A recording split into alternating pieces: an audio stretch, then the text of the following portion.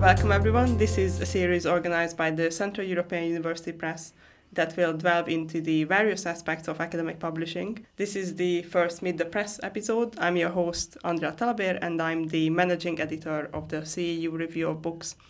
Today I have Francis Pinter and Emily Poznansky with me. Francis is the founder of Knowledge Unledged, founding publisher of Bloomsbury Academic, former CEO of Manchester University Press, and the current executive chair of Central European University Press. Emily is the former director of strategy at De Gruyter and the current director of the press. So to start us off, the press was founded in 1993. Francis, could you tell us how this came about?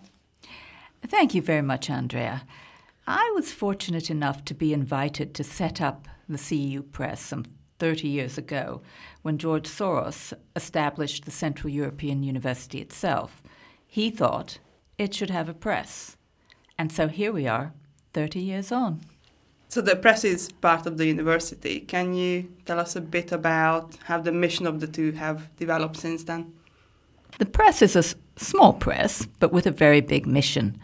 There are constants to our mission, but also adaptations as we've moved forward with the times.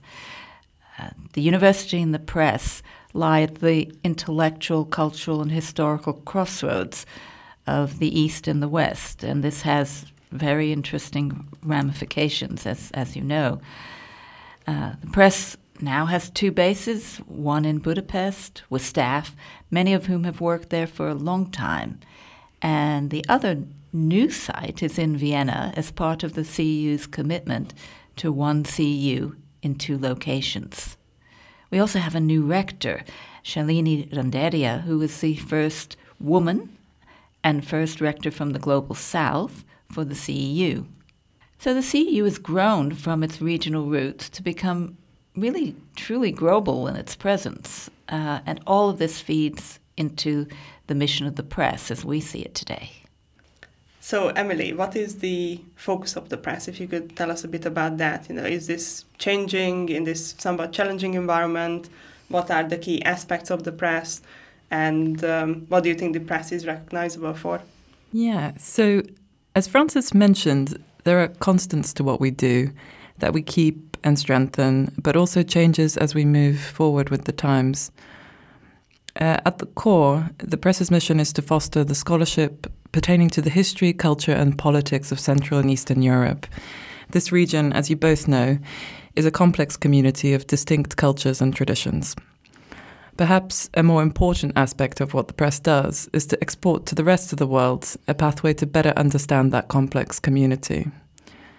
As an academic press, we offer an open, impartial forum that encourages rigorous intellectual debate on issues of global significance. So we work against the backdrop of the region, but we bring to the fore trends that are globally relevant.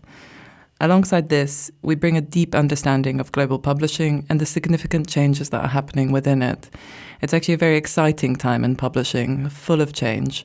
And something that the press is very committed to is creating open content. I think that's an area that, as a university press, we are recognized for. Yes, I gather you have quite an active open access program. So, Francis, can you tell us a bit more about it and why the press is moving to open access? Well, I've been in publishing for quite a long time, and I remember when we only had print as an option. And I saw many, many empty shelves because libraries just couldn't afford to buy print books. Then digital books came along. But there are similar issues with those because they have to be paid for. The next step was open access, a really truly exciting development. But it required changing the business models so that publishers could put their content online free to use at the point of use, i.e. anyone who had access to the internet. Listeners who are interested in the Opening the Future initiative will have to wait for the second episode of our podcast, where I will sit down with Francis again to discuss the CEU Press's open access model.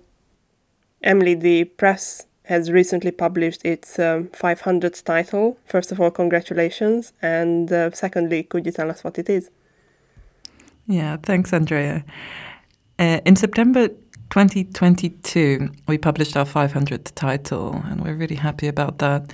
And there's lots of celebration around that on social media and elsewhere.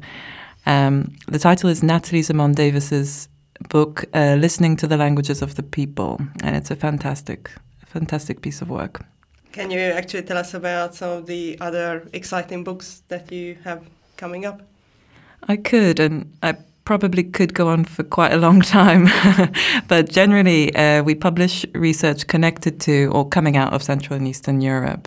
We're also publishing books on topics that are globally relevant. We have new series coming out on memory and public history in Central and Eastern Europe. And we have another series on perpetrator studies, which is a new interdisciplinary area of research.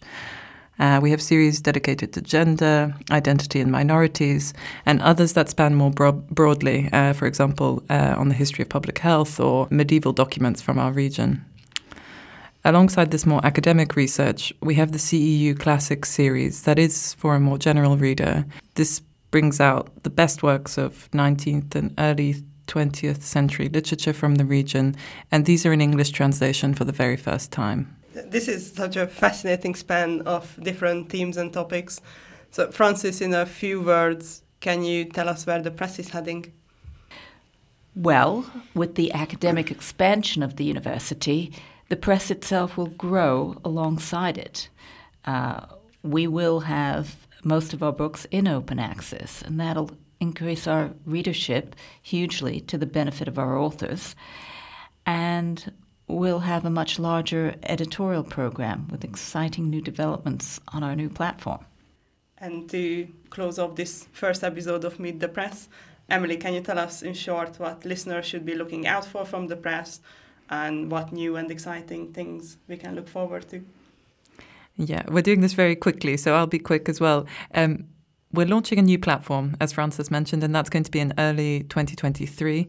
That's going to allow our readers and authors to read, download and share our open access books directly from our site.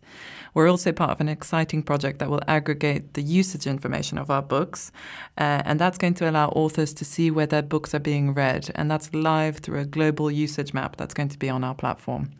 We're also very happy to announce the launch of the CEU review of books that will be at the start of next year. And Andrea, I have a feeling you can tell listeners more about that than I can. Yes, of course, and I'm very excited about it. We will publish book reviews on the region, from the region, and on issues of global significance. And importantly, the books themselves will not only be in English, but also in the languages of the region. And as Emily mentioned, we are hoping to launch at the beginning of next year, in 2023.